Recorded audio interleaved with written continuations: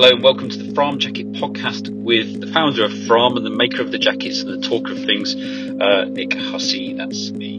And this episode is really, really special. First of all, because I think it's really, really good.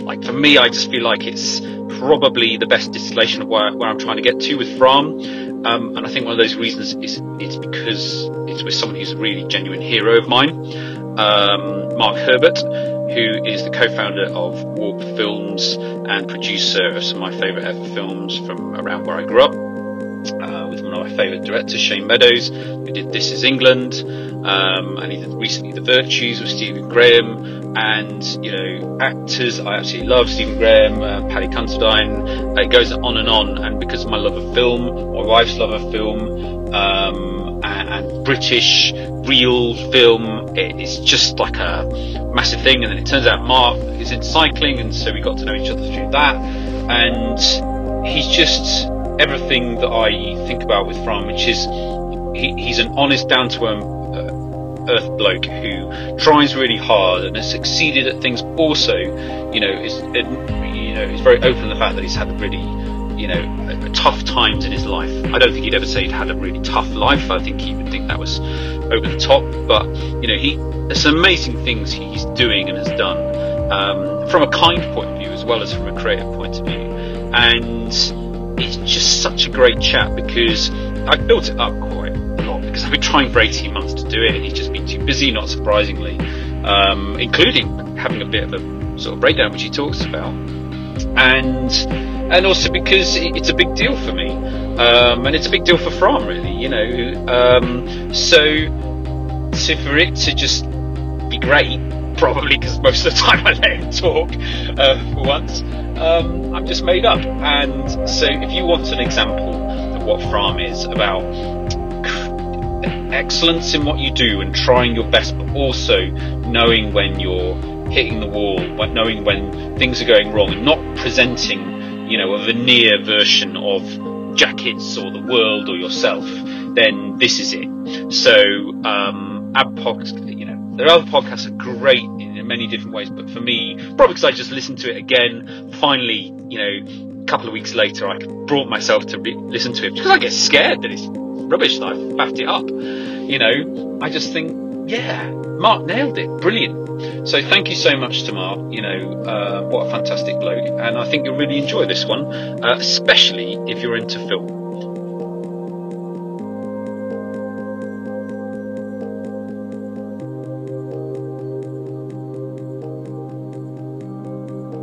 Hello, Mark Herbert. How are you? I'm alright, thank you. I always say that because I just feel like it's so forced way to start. I always like to give a definition of what I know of that person. You can maybe tell me if there's something different how you perceive yourself. So you are a producer of films and TV programs. Yeah. And you are co-founder and managing director of Warp Films? Yeah, not co-founder, it was founded by a couple of mates. Okay. Did the record company, but then I joined before they started to trade, if you like, and took over as now joint CEO. Cool. And I produce some of the material as well. You are a dad, and you work with Shane Meadows, British director, hopefully people know about, who's famous for This in England. You've just done The Virtues recently. Yeah. So I've been chasing you for 18 months really, or you actually chasing me in the end, yeah. Which is very nice. But we know each other, a little bit just because you're actually quite into cycling. Yes. And I had a cycling company called Volpine, and you had a bit of our kit, and then you very kindly invited us to the live playing the music to Dead Man's Shoes. Yes. My all-time favourite movies. I think the BFI, something like that, and we had some drinks and stuff. That was it. My wife is a producer of commercials and films and looks up to you a great deal. I used to produce commercials and music videos, so I have to declare, get this out of the way, because I hate the whole fan sort of stalkery thing.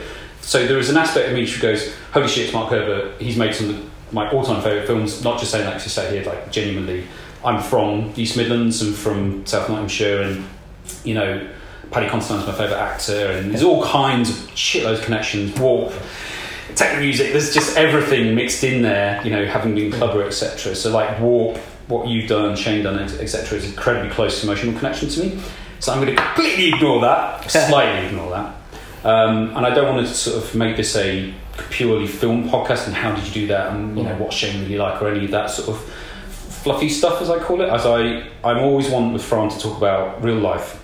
Yeah. And what I would imagine, just from having brushed it across production, actually literally around the corner, a small place called Nice Ship Films, when I was in making commercials and music videos, was just that actually most of production isn't that glamorous, and it can be very, very hard on family life and stuff like that. And just the real life of everything looks great. You look like, you know, this big producer, and you are, but there's also this probably a hell of a lot of shit you have to deal with as well. Yes, I mean it's a great job. Don't get me wrong. You wouldn't be doing it otherwise, I guess. There are lots and lots of amazing things about it. Working with creative people. So I'm not going to sort of, you know, but there are some certain amounts of stresses about being a film, TV producer, CEO of a film company, which is a kind of hand-to-mouth existence, which is, you know, you know, as soon as you've delivered a film or a TV project, you're worrying about the next one. You've got staff. And it's years in the making, a lot of these things, aren't they? Yeah, I mean, the sort of, if you think about a couple of films that, like Ghost Stories that we did, one of the last films that we did, and Yardy, the Idris Elba film, they were like 5 years in development. Wow. And then the 2 years to make, you know. Virtues was actually quite a quick development process because it's Shane and he's got this great track record.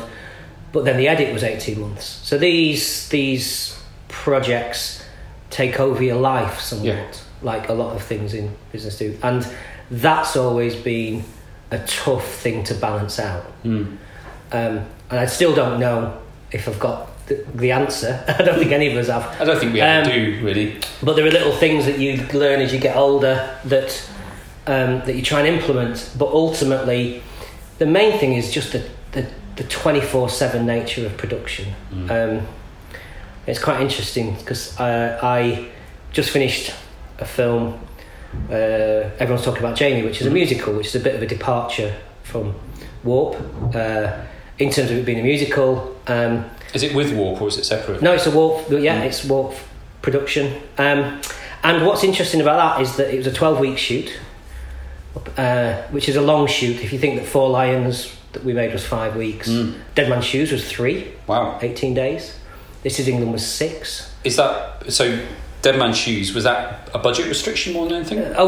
Budget restriction. Right. Yeah, I mean often it is, and also the budget was the aesthetic of that film. In that we realised that we wanted to make a film that allowed Shane and Paddy to do what they do brilliantly, and by stripping away all the tools and making it as lean as possible, the crew were what we could fit in a minibus. Famously, that was what we decided.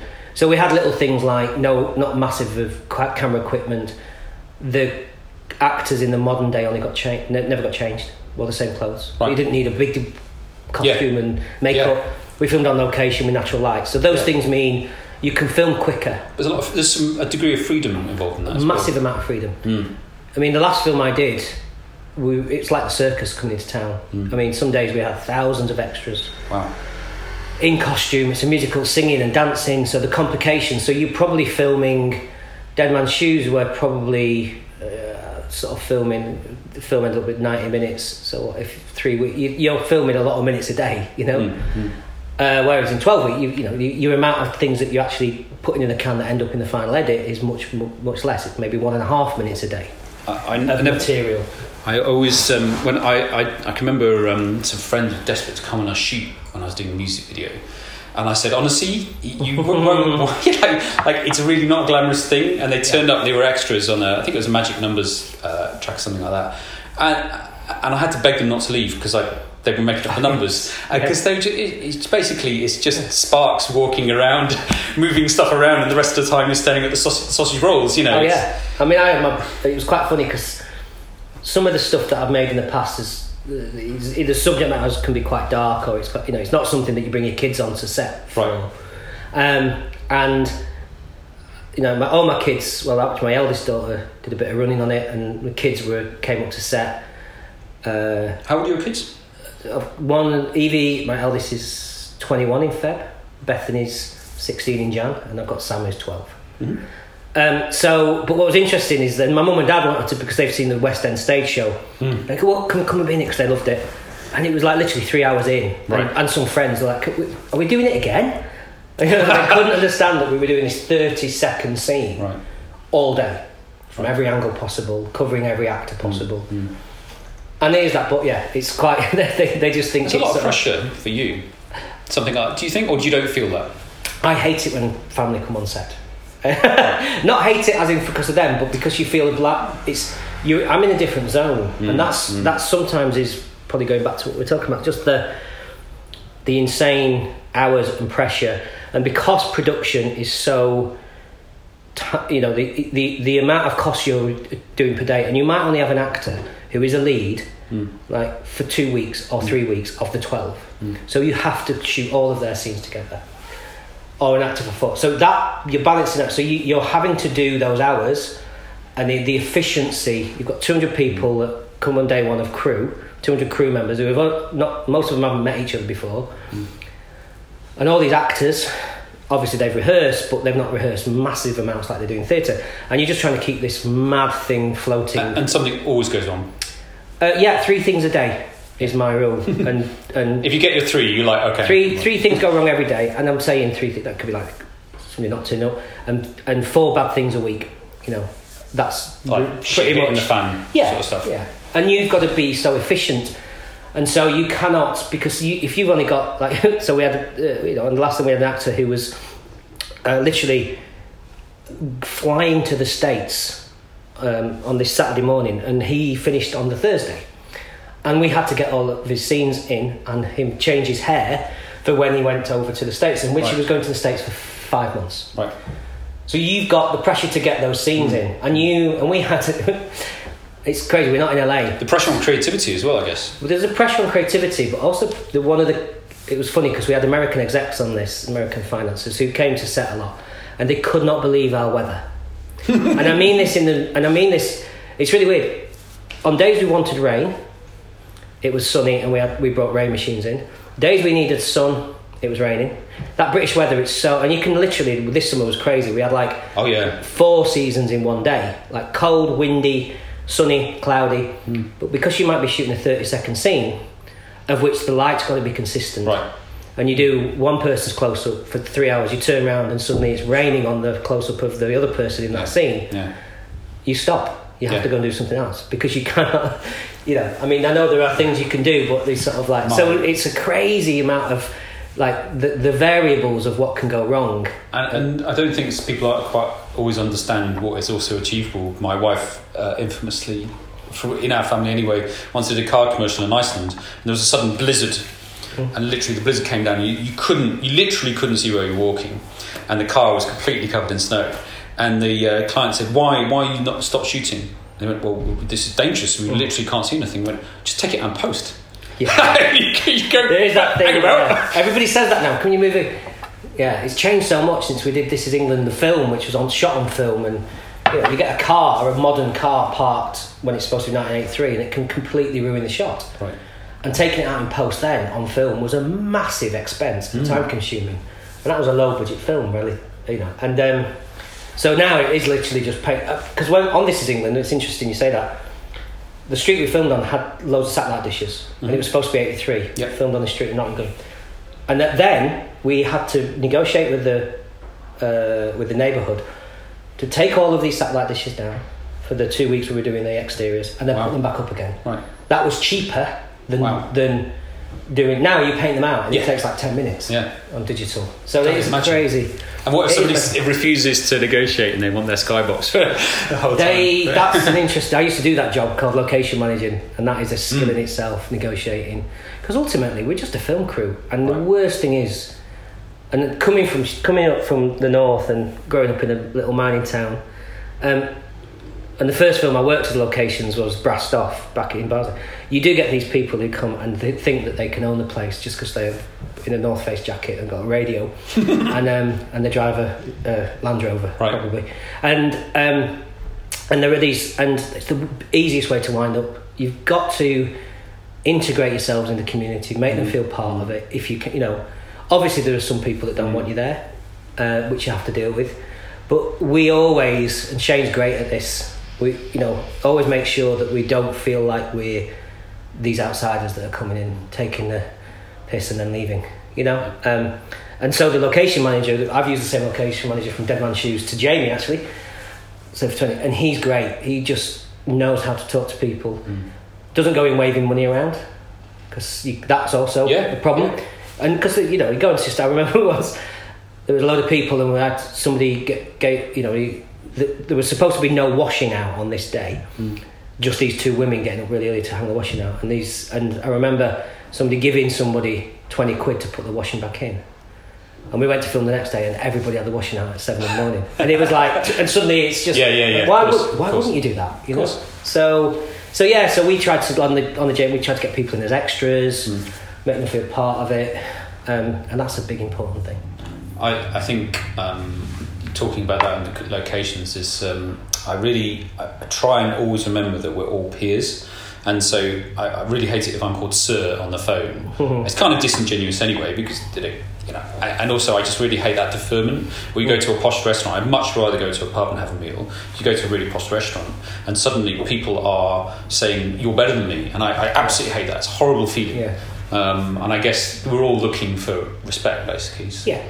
And it is that respect, and it's looking people, looking people in the eye, being honest, just saying, please, would you just mind moving out of the way for this scene? Because but if you want to come and watch, if you go and stand where we are, you can watch everything. But in the moment you're in shot, as opposed to get out of the way, it's a different, it's just. I was just thinking about it. Is the that sort of respect and interest in other people really shows in the work you do, obviously what Shane does, because it's just a group of people that generally don't get onto films, and an aspect of life, and it's never done with a sort of sneering attitude, and everyone's got their own lives that are sort of fully formed, and that's what I guess relating to FRAHM is I'm constantly interested in and not shocked by, but fascinated by, not always in a good way, is that I talk to people all the time. So one of these sort of byproducts, bad phrase for, sort of talking honestly about mental health, is that strangers, men who feel they can talk to me because I'm kind of a stranger, but they know that I've been through something, kind of feel they can talk to me. And so, it's terrible that they feel I'm the person they should talk to. I'm not qualified, so I can quite often feel quite uncomfortable. I'm very happy to help, but I can't help with them. I'm not trained to do that. And I was thinking that a lot of the work that you've done is about empathy, and it's about relating to stories and things that people have gone through and are trying to recover from, or have recovered from, or they keep cropping up. And just to finish my sort of splurge of information, is I read about Shane Meadows, what he went through as a kid, and that really deeply affected me, because I wasn't sexually abused, but I was really badly physically abused for a lot of my childhood, and by just kids at school. I was just had the shit beaten out of me almost every day, and I had a bit of a sort of man cry for that one. But as soon as I saw that, I think I messaged you actually. I just said, now it all makes sense. Yes. That amount of empathy, that caring about what people have been through, only comes when you've had it. Yes. Yeah. And now it ties up. Now I get what he does. Yeah. Like why he does it. Yeah, and it's incredible. And I think there's always, obviously, that was very. There's always an autobiographical nature to Shane's work, and also what I love about Shane is whether it's Combo in This Is England, who there's no black and white in these characters. Yeah, that's important. Yeah. There's no good and evil. They kind of coexist. Also, humour and darkness coexist. You can have Shane does a brilliant thing where you're laughing 1 minute and then you're horrified the next. Yes. And that's where he grew up, And I think me and Shane got on so well we probably grew up in a similar environment.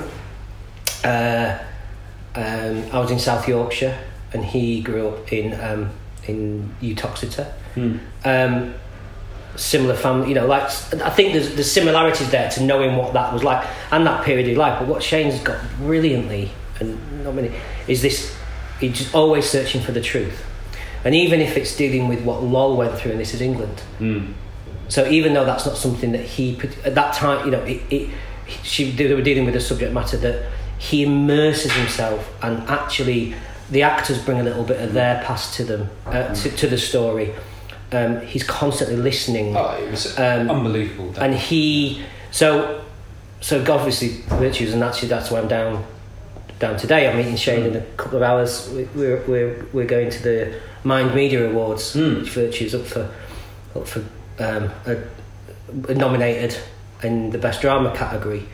And I think that, you know, that story, it's just, I mean, like, people could not believe. I've had people come up to me. I actually saw somebody at the weekend who, a lad I go and watch football with, who had his demons with alcohol, and said that the first episode, which was really, literally so brave for Shane to sort of literally just tell a story of one. I mean, there are moments in that are completely against drama traditions in terms of TV.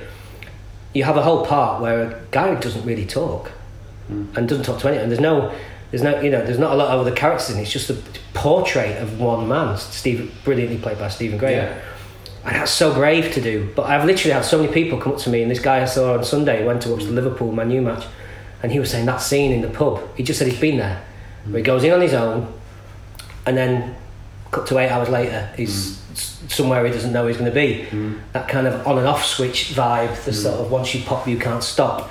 And we just had a very open chat, and I think what you're talking is that it's different, you know, like you I guess because of some of that work, people do sometimes come and talk to me, and I've opened up a little bit, could open up a lot more, but, you know, I think it's really important that blokes talk and admit vulnerability. We don't admit our vulnerability. No. You know, it's always taught, be strong, you know, be brave, stiff upper lip, stop, wipe your tears away. Yeah. Kind of vibe. And you do that, and actually sometimes when you're at your most vulnerable, and I've had a few times in the last sort of 5 years really where I felt really bad, and had to take some time off, is that you don't admit it, and then it's too late.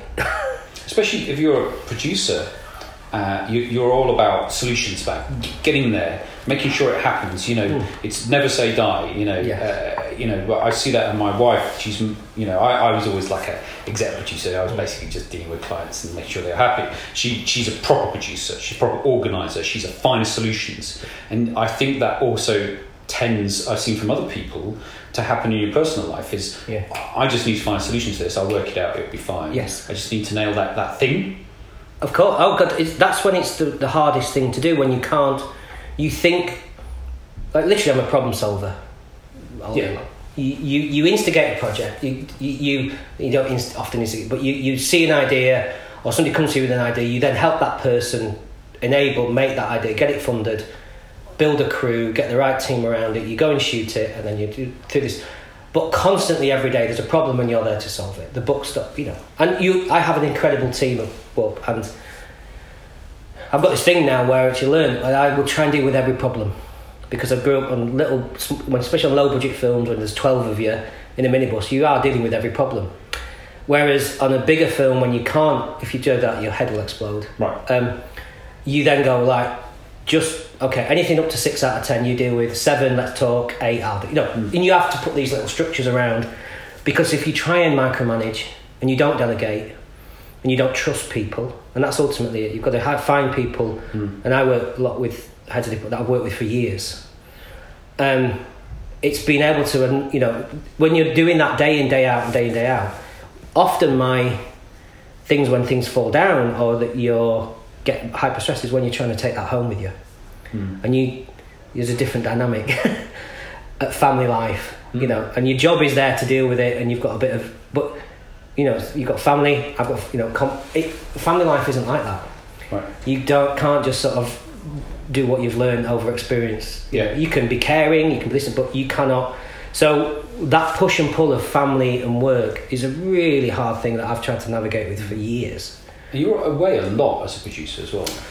Yes, I used to be more than... The weird thing was, I was actually more away when I was a location manager. Okay. Because location managers, you might be employed for 6 to 9 months. Wow. And you're away. And you're in a car. You're just searching. Searching. And weirdly enough, one of the things that made me become a producer was when my wife Anita became pregnant. She got pregnant with Evie. And I was location... And I'd thought about being a producer. I used to... Location managing, you're the first person on the job and you're driving directors and producers and writers around. We're really early in the process and you're finding the locations. And I just used to listen. What's great, you pick them up from a station and you drive them around for 3 days. But between locations, you were just a taxi driver. And I just used to listen. Right. And it was like literally 2 hours of the most amazing, better than any film school, of when... And I worked with some brilliant producers and I worked with some not great producers. And I picked up what I felt was directors and writers having their vision taken away from them often. Wow. And I was like, this is wrong. You know, I literally thought... And I'd love to do this. I think I can do this. I kind of know locations is great because you get to know all the crew. I'd had no experience of post-production. So one of the reasons I wanted to become a producer was, one, to be in control of my own destiny a bit. And also, I didn't want to be away 9 months of the year when we were about to have our first child, Evie. So I thought, I'll be a producer. And I just, you know... And how did you go about doing that? Well, at first, completely naively, we... just thought, let's develop some projects, and just got an office. And well, what do we do with it? Who's next? Is that you and Shane? Or? No, this was way before Warp actually. But what was great then was that I used to do budgets for people and schedules because I'd done production management, location management, so I knew how to structure a production. Right. So to pay for the bills, which weren't much at the time. My house, 32 grand was the house that we lived in, little terrace house in Sheffield, and. So it wasn't a massive overhead. My wife was nursing, so there was literally she paid the bills. But to keep things ticking over, I'd do a schedule for someone, or I'd do a couple of days location managing a commercial, or I'd do a couple of days doing a budget.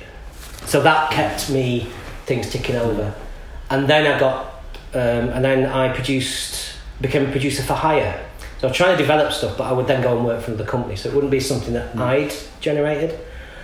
But I would be hired as a producer. And the first proper producing gig I got was Phoenix Nights. Oh, cool. First series. Wicked. Peter Kay, because me and Peter met and got on, loved the subject. And that was stuff. That was in... so it was in Bolton. Yeah. Falmouth in Bolton and Granada Studios in Manchester. And that was a baptism of fire as a producer. But what was amazing is nobody knew at the time that it became a success. And then, but like anything which becomes a success, it's easier to get an interview for your next job. Yeah. And I did that. You had to take that risk though. Yeah. And I was younger than most of the crew, and it was tough. I was away a lot then. I was in Manchester. We just had Evie was a toddler, but it was a real eye opener and a real great learning curve. It did well, and then Warp came about.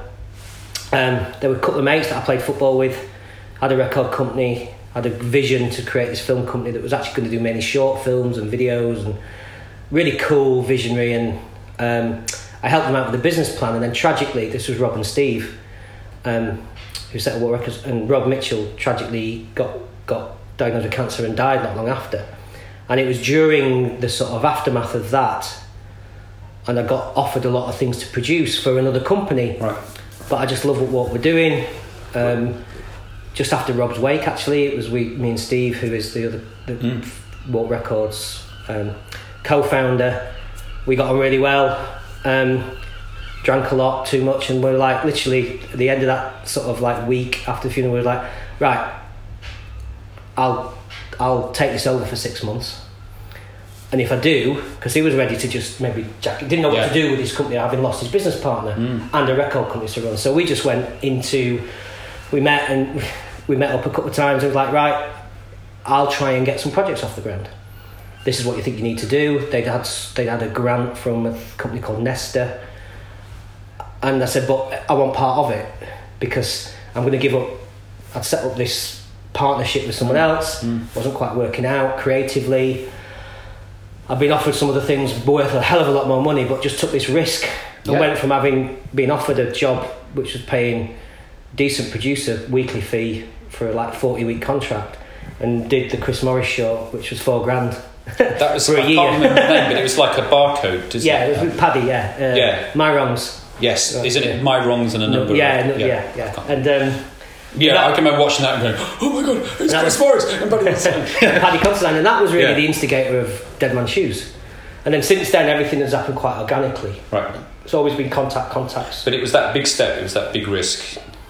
All I'm thinking all the time is, I try not to call myself an entrepreneur now because I'm a small business person, because then I stopped trying to think big, which was the problem with my previous company.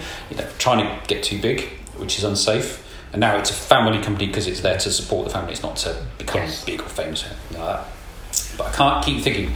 Basically, or you set up a company, and every production you do is basically setting up a business. It's having an idea, getting it funded, putting together the people to get it done, making sure it gets done, dealing with a shitload of problems, and making sure it's the A to Z. Yes. That's what I love about what I do. Is if you don't do anything, nothing happens. But if you do start stuff and you stick at it and you deal with the problems and you don't give up, eventually you get something you can feel really proud about. Yes. That's why I do what I do. Yeah, and that's when you said early on that it's tough. Because I got mate, and I've done those. I've done so many different jobs. I mean, especially when you're early days in your career and you're volunteering in films, companies, and working as you might work as an intern, but you're still doing your bit of landscape gardening, bit of bar work, painting. Is this all in Sheffield? Or? Yeah. This is all, and I guess. But what's great about what we do, there is an end result. So you work on something that might really take its toll on your health, your mental health, and your physical health, exhaustion. But you've got something to kind of show. Yeah. And that's I did that. Yeah, and it's really interesting because without that, I don't think I'd have lasted anything like this. Really? No, not at all. Because you come to the end and and I think a thread that you could hang on to. Yeah, I mean it's interesting because I know when we did lose touch for a while, it was because a couple of things. One is that I literally collapsed with exhaustion mentally and physically after a project, and it was just to do with the adrenal fatigue, whatever you want to call it. I was literally just working on this project for 2.5 years. It was This Is England 90. It was tough on me, I remember me and Shane were in London away from our families in the edit, and we were literally working on the 4th episode while the 3rd episode had just been on TV. We watched the 3rd episode in Shane's room at the Courthouse Hotel. God. And then thinking that if we don't finish this, there is nothing to put on telly on 9 o'clock on Sunday night. National TV. Yeah. And it was just relentless. And this is a build-up. And we both are feeling it. And you kind of have that pressure of feeling guilty about being away from your family is one thing. And the hours you're having to put in are just... And I just remember literally coming... just going back that last week.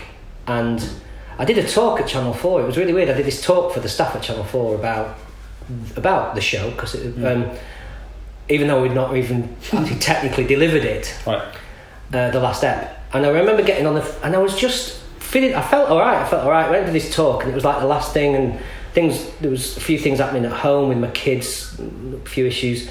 And I remember getting on the escalator at St Pancras, and I literally just got to the top of the escalator and nearly passed out. And I literally just had nothing left. I really just somebody helped me, got me a sweet cup of tea, and I got on the train. Is it for people around you, or did you? I just was wobbly. I didn't faint.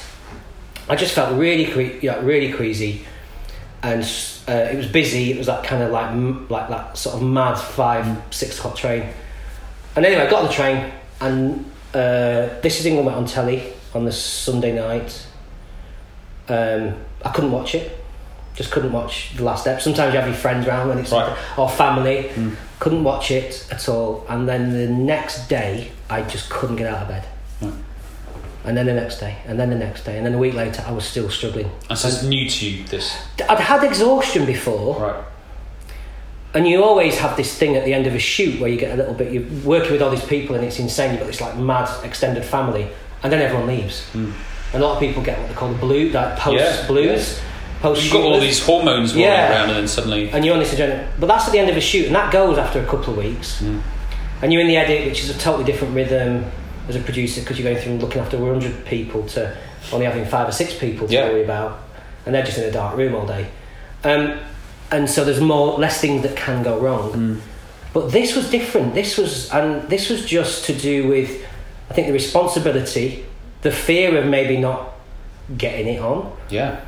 The fear of pressure. What if we? You're going through that. What if we don't? What if? And you think about the worst case scenario. And I think it was just. And by the way, this is after like a couple of years. Yeah. That's what I'm thinking. Is all the time you're smashing. And it's just little. And it was just that famous straw that broke the camel's back. And I guess this thing. And I felt relieved, but I couldn't. I had nothing. I had literally, the tank was empty.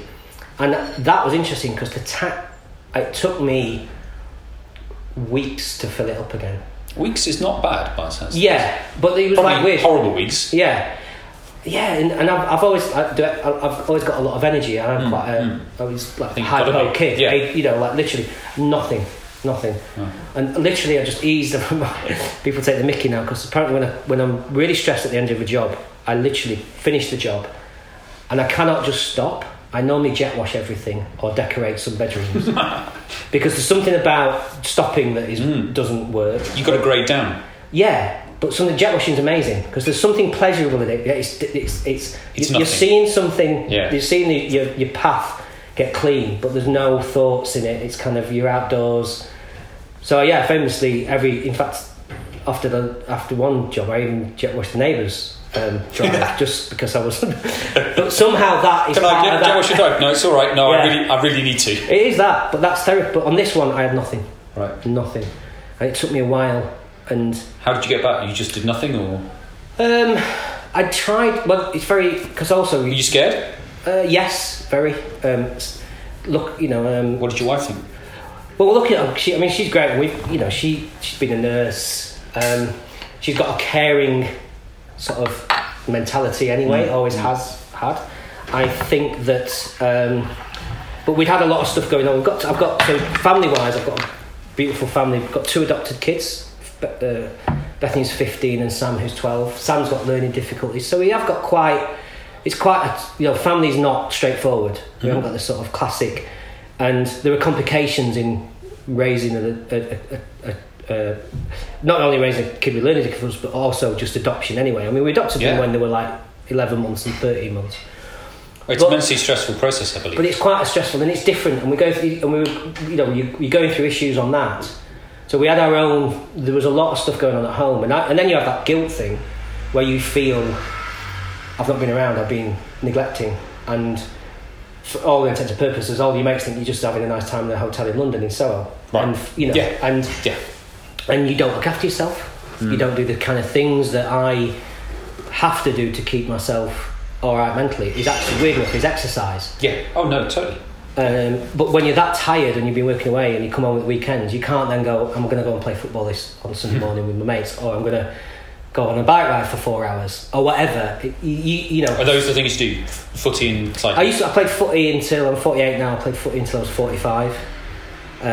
For the last, this, and then I took up paragliding, as you do.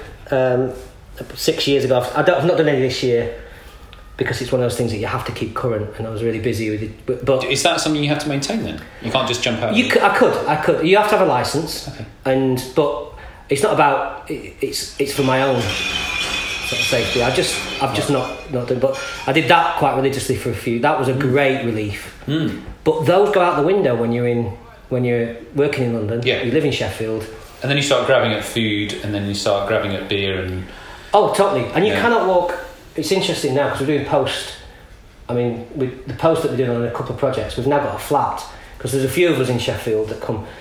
And there's what I've realised is that what's really difficult is when you just want to go home, and you do this at homes all the time, you just want to just chill out in the lounge, watch telly, listen to some music. Whereas in your hotel, you just don't want to go and lie in bed. Do you know? Right. You don't just want to go and lie in bed at 8 o'clock at night when you're finished. Yeah. And also, it's really hard to walk past the bar when you've got a couple of people you've been working with all day and go, do you want a pit? And you need to sort of just let it soak out, really. Yeah. And that was the danger working, having so many friends in sort of advertising, music industry, and because me and my wife were doing the same thing for a period. She's pretty much always done it, whereas I was doing it for a period.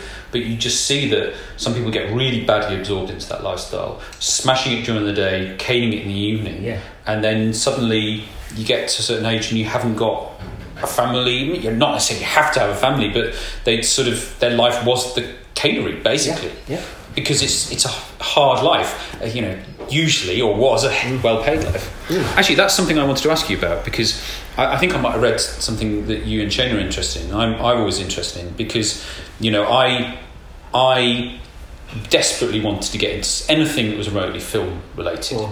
And I found that out because I did sports science at uni just so I could do more cycling, and then I was working at, I don't know if you were ever a clubber, but I used to work as a bar manager at Cream. And so mid-90s, we're similar age, and so I got sort of pulled out of Cream to go and work in this club in Manchester, which is incredible. Leave uni and basically go to Manchester and run a club. It's absolutely fucking unbelievable. And so that was sort of the creativity, and I just loved booking DJs and finding new DJs and stuff like that. And I realised that I really loved the creativity side, and I actually wasn't that into the glamour, and I saw the really dark underbelly of drugs trade and stuff like that. It was funny, I was just talking to you in my previous podcast about that. A really, really formative short 1 year, just really intense. And then I was a wine merchant, but I realised I have to do something creative. And the way I did that was because I was quite good at sales. I just ended up selling directors to music companies and ad agencies. Basically, I was the director's rep. Go around with my DVDs or my UMATs in the beginning and show that off. But I can't remember why I started this conversation. But I think what I noticed was that I did an extremely untraditional way of getting into film. Was I basically went in as a sales guy and realised that there was a room for a different kind of sales, and I did a different kind of director's repping, which is about trust rather than taking people out and getting people pissed, because I wasn't very good at that. Whatever. But most of the time you were a runner. And I've realised this more and more, having employed people in London, is how can you, if you don't come from money, how on earth can you get into film?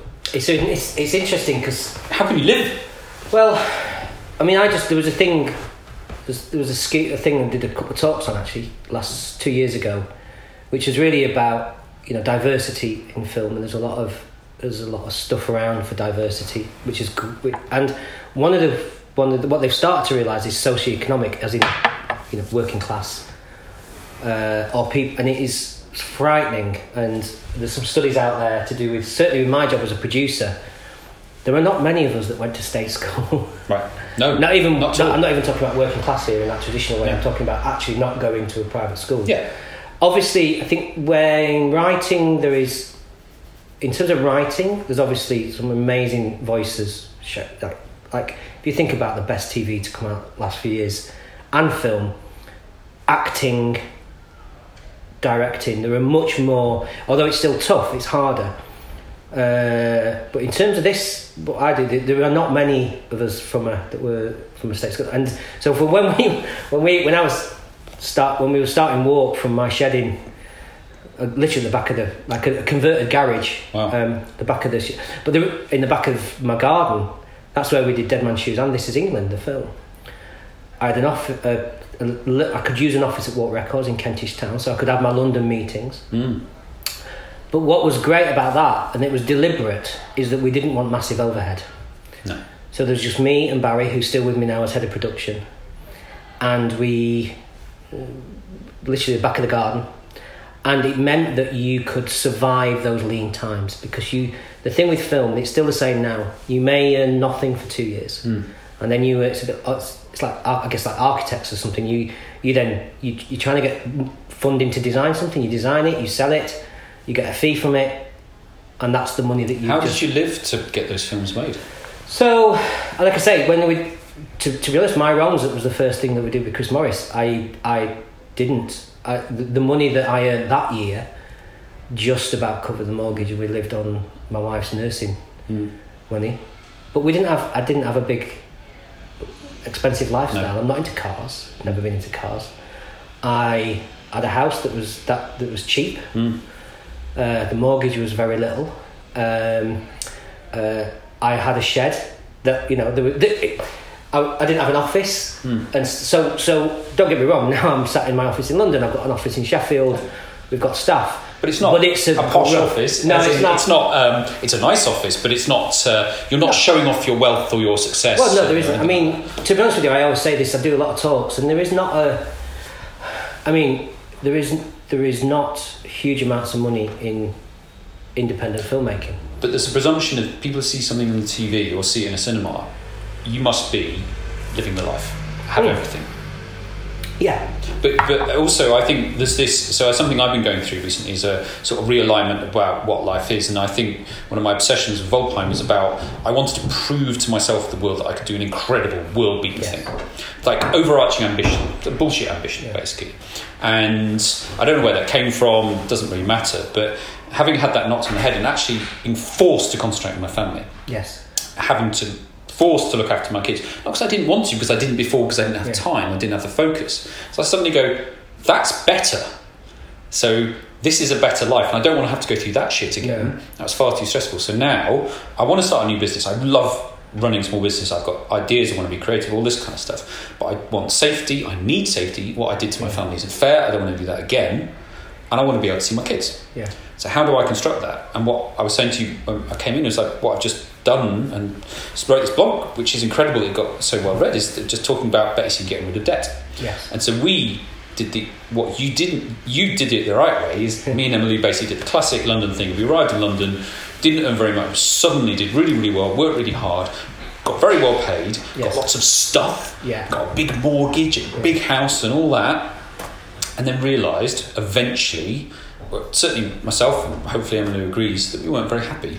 Just had a lot of shit and a lot of debt and a lot of problems, and we gradually have just been changing that, and fundamentally changed that over the last few years. Been forced to realign, and now, you know, I have a lot more freedom I've ever had to hopefully, because, you know, I'm not owned by the man. But the last time that happened was when I was in my early 20s. And it's very nice. I'm just much more tired.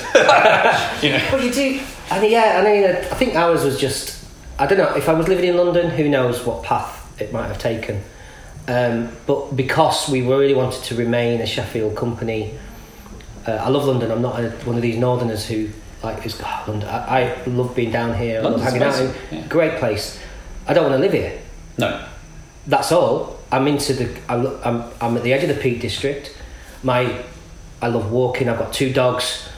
What have you got? I've got a Vizsla who's 8 and a working black lab. So 2 big dogs. I'm literally 5 minutes from the peaks, which is great about Sheffield. Lush. Like I say, paragliding was for the last 6. That was my main thing. Mountain biking. You know, that's what I like. That I literally crave that space. But that's the antidote to what you do in working life? It's totally the antidote, and it has been for years. I've always been into that, the kind of the outdoors, mountains, hills. So I live there because I choose to live there, and you know, and it's not, and Sheffield is not, weird enough, it's not that much. I mean, you can buy a house cheaper, of course, but there are certain areas but it's not like massively cheaper. It's just, you don't need as much money. No. And in the early days of the business, we didn't need that amount of money. Outdoors is the playground for me anyway. When we had money, we used to go. I love going to nice restaurants, but London paled for us once we had kids and priorities changed. Basically, you don't have time or money, so what's the point? You can't do any of the London stuff. No. And now both of us, Emily grew up in rural Lancashire, I grew up in rural Nottinghamshire, and you go into Somerset, which is kind of, you know, our thing on the edge of Bath, and basically almost all we do with our kids as well was just do outdoor stuff. And I love it, you know, and I get to ride my bike and people don't try to kill me, so that's quite nice as well. And that's but there is, you always have these hang-ups. I was talking to somebody, it's weird, I've got, like I say, my 15-year-old's got GCSEs this year, and she's really she's been She's struggling. found that tricky? She's been struggling. I mean, she's gone through a lot in the last couple of years with her, and actually, and she's only just traced her birth family, brothers and siblings. In the last 12 months. It's been the reason I'm going back tonight is she's meeting her birth mum for the first time tomorrow. Wow. So she's met her siblings because they're all in different. Some of them are with grandparents. She's not actually met her birth mum. She's been in contact, texting, that kind of thing. And I'm taking her to her half sister's birthday tomorrow, and she's meeting for the first time. So she's going through this GCSE thing, and it's interesting because I was talking about one of the hang-ups. You do have this sort of like from not being from money. Is I still have imposter syndrome terribly. Oh yeah. I mean terribly, and a lot of it. It's not that other people are. There are. It's still even with some of the success of the films that we've made, you still feel that you're still having to. There are barriers there. You still feel it, and I've been having. It was really interesting. It was in the build-up to doing Jamie because it was a bigger film, American finance, and I'd had this dream a few years ago, but I'd not had it for ages. And I've had it 3 or 4 times in the last year, and it literally is. I'm doing my A-levels now. Right. And I've not revised because I'm working, and I've got to do my maths, and I've got to do my English lit, the A-levels, and it's all still at the school that I went to, this comp, and I've not revised, and I go into this thing and I sit there and I've not revised because I've been busy and I've wung it a little bit and I fail, but it's me now. It's not me as 16, it's me now, or 18, and they take everything away, and I go to the office the next day and it's like I can't get in because I've failed my maths A-level, but I'm 48. Yeah. And I keep having this dream, and I'm like, it's like this kind of, it's all about, at any moment, somebody can just take it away from you. And that's what's happening in this dream. I'm taking it away because somebody's found me out. The blagging has failed for the last time. And it's true, because I think that, so public school kids, so I used to be quite snobby, like reverse snobby about public school kids. Like a lot of people assume I'm from a public school because I'm relatively well spoken, especially where I come from, because my mum's French, and so I just didn't have an accent, or as much of an accent. And I was offered a place at a scholarship, and I turned it down because I didn't want to go to public school. And I probably had a chip on my shoulder. And what I've worked out is that everyone goes through shit. It's the thing I always talk about the podcast, and everyone's struggling, but in different ways. But I was had resented what they got and I didn't. But I realise now that what they got more than anything was self-confidence. Was that you can do anything. You are great at this. You can go out there and you can take what's yours.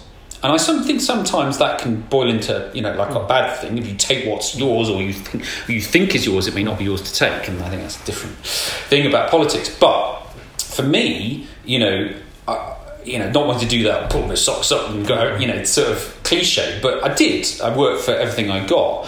But I always felt like I was not allowed, or still feel like I wasn't supposed to be here. And so I always used to say, and I've changed this now, I always used to say, because I try to analyse myself and try and look at my failings, and I go, well, I've always thought I was intimidated by talent.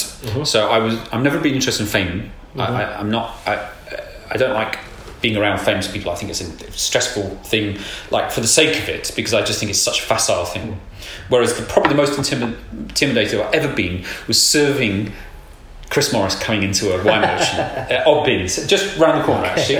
And I just went, oh my God, it's Chris Morris. Oh my God, it's my creative hero. Oh my, day to day, etc. And like I completely fluffed what I was talking about, which is probably like that's £3.70 or whatever. And so I thought, okay, I'm just intimidated by talent. Actually, I've realised I'm intimidated by very well educated, powerful people. And I think that's because of imposter syndrome. And I think, who am I to be here? Why am I good enough to be amongst these people who've had far better educations and know far more about the world and all this kind of stuff?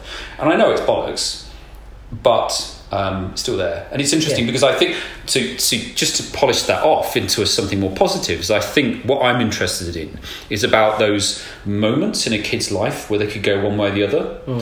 And if you always think about the positive influence, like I heard, I'm not that as much of a crier as I make out I am, but I heard the thing about Ian Wright. a footballer coming from a difficult background, difficult stepfather, I think, and being a rapscallion, and he went to prison. And he came out, and there was a guy from a football club who saw his talent and took him under his wing and fathered him, gave him the fatherly love he'd never had. And having a difficult relationship with my father, that really hit home. And so, because I come from a single parent family, and so I just thought that guy changed his life into one of the greatest footballers in England history. Whether you like Arsenal or not. And I just thought, my God, if it hadn't happened, what would be in right now? Would he be alive? What would he be doing? Yeah. And I think about me, whether I had interventions at any point in my life. I think it was just my mum. My mum was very supportive. She was great. But again, what was there something for you, and how can we intervene for other people? How can we get people into the film industry? Because, as a creative outlet... I guess it's... I was very lucky. I had parents that were together from teenagers, still together in the 70s, and great. And they always... There was never a... Even growing up, like in a little mining town, which is like Conisborough in South Yorkshire, where I grew, where my parents and grandparents were from. What was interesting is that there was never any holding back. So my dad went to university. He was one of the first of his family to both sides of the family to go and do to uni. And so education. So even though he was from this place, there was never a kind of, I never had people saying you can't achieve that. There was no can't. I guess because the dad had done something different. Yeah. And then I'm very lucky in that, that I had parents that would always give you that. They wouldn't be able to fund you doing things, but they would be able to support you doing something. And they, so they would. They've always helped out and still do on both on mine and my wife's side. So very lucky in that, loving and supportive. I think that one of the things that I've noticed now, I don't know if it's getting easier or harder. I think that the way people consume films, it's democratised a little bit than certainly even when I was started making short films.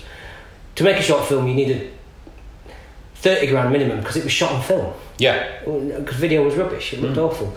Now we are moving away from that. You can edit. We edited. It was amazing. We've edited Dead Man's Shoes on a consumer Mac. Yeah. And this is England on Final Cut. You can. Right. You didn't have to rent these expensive Soho facilities. So there is a little bit of difference there in people making stuff.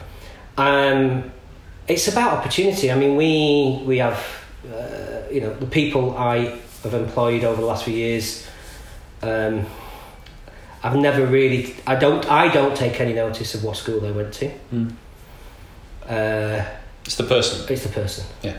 So the more that infiltrates into general consciousness, and the more opportunities, the more you just always want to keep mixing it. Yeah. It's just all you could. And I'm not gonna say you mix it. There's nobody, but at the same time, people that work with me and for me, and I have no. Some people did go up to private school. I have no issue. It's just so long as it's more of an even playing field. I started to lose more and more my my prejudice, I guess, as I'm more and more honest with myself, is that because my wife went to public school, but her mum paid for her to go there, and but she said she had such incredible opportunities, and she always says to me, "Imagine what would have happened to you if you'd." Taken that scholarship and gone to a proper school. I don't know if she said proper school. Maybe I'm imagining it, but I really hate that because I go, yeah, but that's regret. Yeah, that's hindsight and that's bullshit.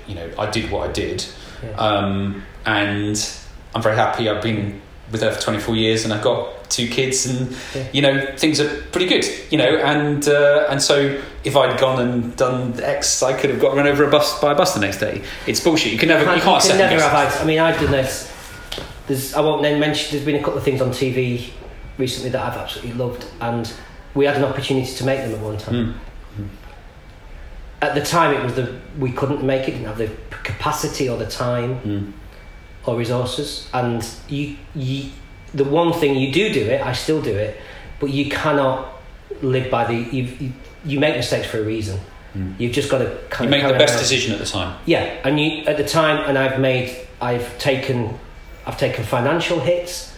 You know, I was offered something, like there was one time when I was offered some profits in something, but we just got a house. It was a bit of a wreck. I needed the money.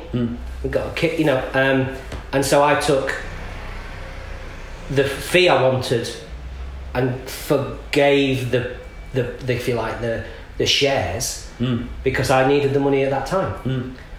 Had I made that different decision, that was the difference. I mean, financially, it was huge. It's like Alec Guinness when he invested in Star Wars. It would have been an amazing, not that scale. Not that scale, but it was tens of thousands of pounds better off had I taken that.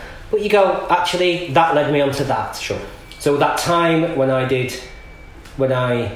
made the first film off of Warp, which was My Wrongs, which was $4,000 fee with Chris Morris, brilliant, for a year. Made me meet Paddy. Paddy introduced me to Shane. Yeah, that led to Dead Man's Shoes, which led to This Is England, which led to so all of these things that at the time feel like you might have made the wrong choice were the right choice for me. And those films may or may not have got made, and if they hadn't got made, they wouldn't be the same as they are now. Yeah, and, that's so you can't I'm doing this now because you've got the, like I say, 15-year-old and Evie's nearly 21 at uni, and you're kind of going, and they get the anxiety of comparing people in social media, which we never had. Yeah, it's really frightening me, and it frightens the hell out of me. I mean, even that I do it, and I think I'm wise or wiser than the kids, but you do it, and there's that, and I keep trying to get over to them. Somebody sent me this amazing Japanese proverb, which is that you have three faces. The first face is the face that you show to the world. Okay, that's your first face. The second face is the face that you show to your closest, your wife, your kids, your close friends. And the third face is who you really are, and that's the true reflection of you. So very old Japanese. But then somebody related it to social media, in that you might be in your third face, how you feel, and you're looking through social media, scrolling through, and you're comparing your friends who are showing their first face. Yes. And I was trying to explain this to my kids. That's good. And it was a really good way to do it, because I said, remember that holiday? We have had the worst family holidays you can imagine. Near drownings, accidents, illnesses, terrorist incidents in Egypt, all these, like literally the worst holidays ever. And I said to my kids, look at the pictures of our holiday that we posted. They look like we had the best time ever. Can you remember how much of a nightmare that was when we were stuck in Egypt for 5 days? Because nobody wants to post. But look at how happy shit. we look, and that's something. So when you're looking and you're sad on a Sunday night or wherever, and your friends are out and you've got to revise or whatever, you're comparing that third face to their first face. So just bear that in mind. And it was the one thing that has actually stuck. It was like you sort of. So I mean, it's terrifying and it's true. And how are you doing for time, by the way? I've probably got another 5. Okay, we'll polish off in a sec. Yeah, well, if we pause it for the loo, because I've drank quite a lot. We can do this. Then we'll do you can edit that out. Conclusion. Is that right? Yeah, of course.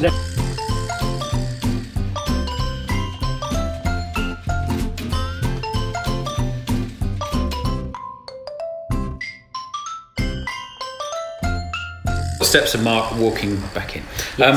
So I think that concludes it really nicely, because something I've realised, having used social media a lot, especially to sort of get Vulpine going and being really into that, and really stepping away from social media and seeing the benefits of that. And my breakdown is basically coming back in is because I run an online company, I kind of need social media. But I've fallen out of love with Twitter because I think that's changed. I like Instagram, which is quite visual and creative, or it can be. But the point is, and something I'm really trying to get to with FRAHM, is I want FRAHM to be a less alpha male, everything's perfect male brand, but still masculine.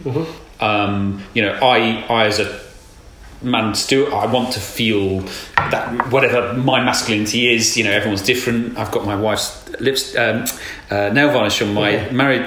That's like a solidarity thing I have with my wife, as on my wedding ring finger as I have nail varnish. Anyway, so that's a little bit of. I'm probably quite feminine for a straight bloke, quite over emotive, etc. But the point is that I want to also have a brand that talks honestly about life, and that we all go through shit. And everything I find out all the time about talking to you or anyone else in podcasts, the people who DM me, problems is that you could have the supposedly coolest, richest, most entertaining person, and they've gone through massive shit, because it's life. We're all going to go through shit. Some of us go through worse things than others. But social media, as you say, is toxic because it presents a veneer. Yeah. And the problem is when you keep getting bombarded with veneer, eventually you start to believe that's the truth. Yeah. And it's just not true. And that, for me, having done a lot of marketing and been working in advertising, film, and those sort of veneer aspects of film, basically, is I've realised that maybe in the past I've helped undermine mental health by saying that everything's great. So what I want to do with FRAHM is do something beautiful and show that life is beautiful, because it is, but also show that it's got shit as well. Well, yeah, I mean, it's you endure. I mean, you can have literally long periods of time when you're going through, especially like this, when you've got kids going through stuff, you've got parents getting old. It's a tough time. In terms of, like, I was talking to somebody the other day who, they were really struggling for somebody. They had an emergency, and the parents were not very well, that they might normally rely on, and they couldn't get them to look after their kid because another kid had to go into hospital. It was just one of these things, and you're going, but actually, it's not. That's what you. That comparison thing is all because you compare these, like, amazing people who are rich and famous, and that's what Instagram seems to do with a lot of people. But then you could, you've got to be grateful for that. I mean, I did a thing for charity on Friday night. I did this sleep out for Roundabout, which is a homeless charity in Sheffield for 16 to 24-year-olds. And we did this sleep out. It was freezing, it was cold. And we did it, we raised some money for charity, we met some of it. But on Saturday morning, I didn't have a very good night's sleep on this cold concrete floor. But I went back and I got into my bed. And I slept. Context. Slept half a day. And if I had to think about doing that on the Saturday night, I would have just, God, it filled me with dread. The fact that I might have to do that. And people whose lives that, and so this is, but comparing, I've got, gratitude is something that you should really practice, I think. Yeah. And just go, you know what, actually, I haven't got the green light on this project that we're going to get, which might have got us our fancy holiday of this year. We're going to have to hold off on the holiday. But I've got a nice house, it's warm, I can feed you, I can look after the kids, and you're saying about that. That's always something. And somehow, what was interesting for me doing this experience of the night, we did it to raise money. It was no other, and this charity is amazing in Sheffield. We've supported them for a bit. But what actually it did more than anything, when I got on the tram, going back up to the house on the next day, and it's 6:30, and it was like the frost on the car, and you're freezing, you're literally aching. I did one night, just one night, and I was destroyed. We forget how lucky we are, especially in this country. Most people in this country are incredibly lucky. Yeah. It often doesn't feel like it, but when the rest of the world is pretty much living in poverty, super lucky. Cool, yeah. Bros. So I'm going to have to go now to my... before you go, here's Prezi. Oh, wow. It's a jacket. You don't have to try it on now if you're short of time. I'm going to an award ceremony, and I've got my Sheffield puffer jacket on, which is really... so this is going to help me look cool. Is that... So I'm going to wear it. Oh, cool. Thank you. Well, can I try it on? Yeah, of course you can.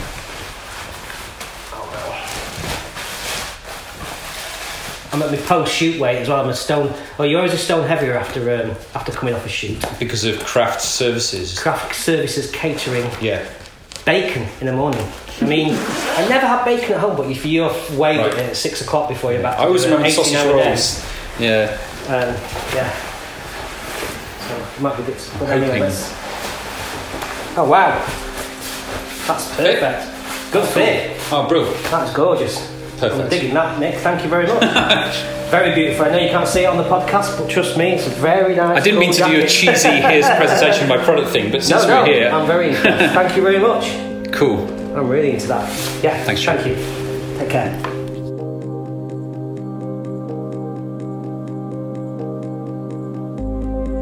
What more can I add? I'll just do the usual plugs. So you can go to FRAHMjackets.com and buy a jacket, or look at jackets, or completely ignore jackets. FRAHM Jacket is the Instagram, and but I just think if you haven't seen some of those films and TV programs, please do. I know some people who may be put off by some of the subject matter, but they are enjoyable. They're not always heavy going. I love the light and the dark, and for me, probably, definitely top 5 films of all time is Dead Man's Shoes. I would definitely watch that. This Is England, it's incredible. Jesus, I could just list them all. I'm desperate to watch The Virtues. I am a bit scared of it because I think it will be pretty full on, but I know I'll appreciate it when I do. But whatever you do, just enjoy a bit of culture, and remember that the people behind it aren't all sitting in gilded mansions smoking massive cigars. They're working incredibly fucking hard to make it happen, and have jumped through a lot of hoops to get there. For whatever background, everyone tries hard to get to that point.